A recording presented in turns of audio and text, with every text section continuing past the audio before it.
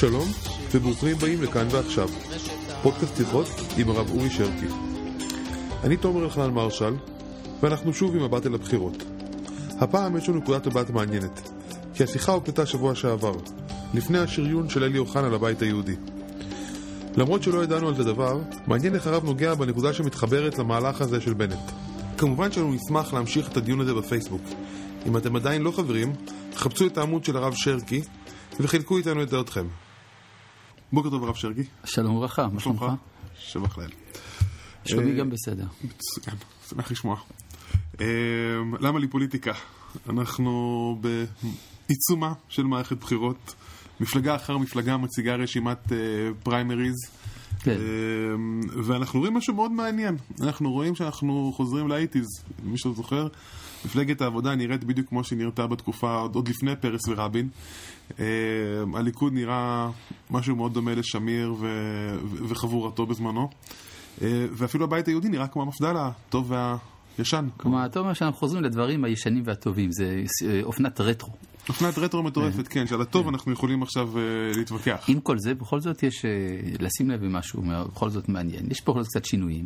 מפלגת העבודה הפכה להיות רמת אביב ג' שהיא תמיד הייתה רמת אביב ג' לא, זה בצורה הרבה יותר בוטה. זאת אומרת, כל העשירייה הראשונה כולם גרים ברמת אביב, וכולם אשכנזים. בכל זאת יש איזה, בתקופה שבה הדברים האלה כבר לא כל כך מובנים מאליהם כמו שהיה פעם. בנוסף לכך, הליכוד אמנם הוא נשאר איכשהו לאומי, אבל לא, רחוק מהאידיאולוגיה הז'בוטינסקאית הקלאסית. והייתי אומר שהחידוש הגדול של הבחירות האלה זה ההצלחה המסחררת של פייגלין. אוקיי, בוא נדבר על הצלחה באמת. בוא נגדיר הצלחה. ההצלחה של פייגלין זה בנט. כלומר, הרעיון של מנהיגות יהודית הפך להיות דבר אפשרי, שמדובר, שעומד על הפרק. והדבר הזה הוא בהחלט מהווה שינוי מהותי, הייתי אומר אפילו במנטליות הדתית, שפתאום מתחילה לחשוב שאולי כדאי לה להנהיג את המדינה, ולא רק להיות פרשני המאורעות, כלומר להיות בקטר ולא להיות רק הקרון המוזהב ככל שיהיה. והמעבר הזה מלנסות להיות בקטר המקורי והליכוד, לפתוח קטר, לשים קטר על המסילה השנייה ולדחוף אותו? טוב, השאלה היא מה קורה באמת בליכוד. כלומר, אנחנו רואים שהליכוד ממחזר את אותן הדמויות שהיו לו עד עכשיו. אין אישיות חדשה, כמעט חוץ מאחד מיובא מקדימה. חידוש גדול. כן, כלומר, בסופו של דבר, זה מהמאפיינים של מפלגה מזדקנת מבחינה אידיאולוגית. וברור שמי מה זאת אומרת מפלגה מזדקנת מבחינה אידיאולוגית? זאת אומרת שברגע שהיא מסוגלת להציב כוחות חדשים, אנשים חדשים, אז זה סימן שהיא קופאת על שמריה. כלומר, עצם אי האפשרות להביא מישהו חדש, זה מהתסמינים של פחדנות, של הצטננות.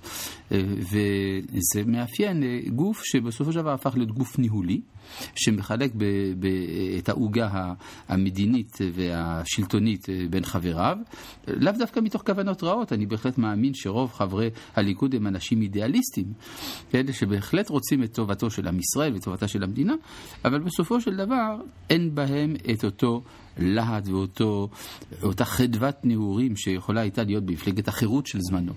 כן, שזה אנשים חושבים במושגים כמעט משיחיים של גאולת העולם. כן, לעומת זה, המפלגה הדתית-לאומית היא היום דווקא יותר בוגרת ודווקא פחות ילדותית, ומבחינתה הייתי אומר שזה דווקא מעלה. היא יכולה היום לתפוס את השלטון. אבל היא גם נראית יותר ויותר, כאילו יש העייפות האידיאולוגית הזאת, היא ניכרת בכל המערכת. זה לא בדיוק, כלומר, מה שטוענים שלפחות, כלומר, מבקריה של המפלגה הדתית-לאומית, מבקריה שהמפלגה היא פחות דתית, הייתי אומר שאדרבה, זה מה שעושה אותה ליותר רלוונטית. כלומר, ההצטרפות של כוחות חילוניים, למשל, של נשים וכדומה, זה מה שמעמיד את ההנהגה הדתית במרכז ההכרה הציבורית. יש שם הצטרפות של כוחות חילוניים? כאילו הילד שקד היא חילונית, רמת אביב ג' בבלי, סליחה, כמו שצריך, וכבודה ומקומה מונח ועושה דברים נפלאים, אבל בבחירות האחרונות אני מרגיש שהיא קצת בובה, כאילו לא בובה במובן שלי לא עושה מה שאומרים לה, אבל היא כזה מין חילוני מחמד. נכון, זה טוב שהגענו למצב שיש חילוני מחמד. זאת אומרת... איפה שיש דתיים יש חילוני מחמד, איפה שיש חילוני יש דתי מחמד. כן, אבל דברים שיש השתנות. זאת אומרת, מפתיע אגב שהמושג דתי וחילוני הפך להיות פחות רלוונטי. למשל, בליכוד, המוכנות לוותר על כוחות דתיים מובהקים, מראה שהסיכון המדיני שיש בוויתור הזה איננו כזה כל כך גדול. כלומר, ברגע שוויתרו על משה פייגלין, על ציפי חוטובלי, אז יכולת להגיד שאיבדת את האהדה של כוחות דתיים בציבור. יש בזה מידה מסוימת של אמת, אבל כנראה לא כל כך משמעותי עד כדי שיהיה כדאי לנתניהו לשמור את הכוחות האלה בפנים. ולמה זה? בגלל שהסוגיה של דתי וחילוני הפכה להיות פחות מתוחה מאשר פעם. כלומר, היום מתברר יותר ויותר שהחברה איננה לא דתית ולא חילונית, אלא היא מסורתית. זה גם מה שקורה בש"ס מראה לנו את זה בעצם? כן, מה שקורה בש"ס. זאת אומרת שהתסכול והפרו-חרדיות, החסרת אותנטיות, כל הדברים האלה הפסיקו להיות משמעותיים. כן, כלומר, אדם יכול להתלבט בין כחלון לבין ש"ס, הדבר הזה הוא משמעותי מאוד. זה בא לומר שהנושא החברתי, למשל, יותר משמעותי, יותר מאשר השאלה הדתית. כנראה השאלה הדתית היא פחות או יותר פתורה במדינת ישראל. לא הייתי אומר שהיא פתורה לשביעות הרצון של כל הכוחות העומדים בשטח, אבל בסופו של דבר היא פחות גורם לפיצוץ או למתח בתוך חלקי החברה. האווירה מאוד מאוד חזקה שהשאלה פתורה, כי אני לא כך יודע מה הפתרון, ואני בספק שהרבה מהמאזינים שלנו מכירים את הפתרון. בוא תסביר לי מה זאת אומרת פתורה. מבינים שהשאלה של הדתיות איננה שאלה שתעבור דרך החקיקה. היום החקיקה היא פחות או יותר קפואה, עם כל מיני ניסיונות של ליברליזציה ושבירת הסטטוס קוו, בסופו של דבר החברה נשארת פחות או יותר אותו הדבר גם בעמדותיה החוקתיות ביחס לדת. שום דבר דרסטי לא יעשה. ולכן אפשר לומר שהמישור שבו, הזירה שבה נעשה המפגש בין דתיות לחילונות, זה הזירה הציבורית, הלימוד, בתי המדרש וכדומה, ולא בית המחוקקים. לא הזירה הפוליטית, נכון. לא התנגשות. אז מה אנחנו מקווים לראות בסוף הבחירות האלה? מוכרח להיות ניצחון של הימין, כי אם אנחנו לא רוצים שתהיה מדינה פלסטינאית, אז חייב להיות ימין חזק.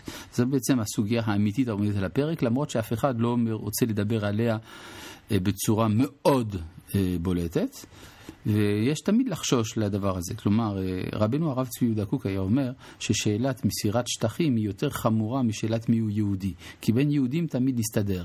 לעומת זה, ברגע שאתה מוסר את ארץ ישראל לידי הגויים, איך תחזיר אותה?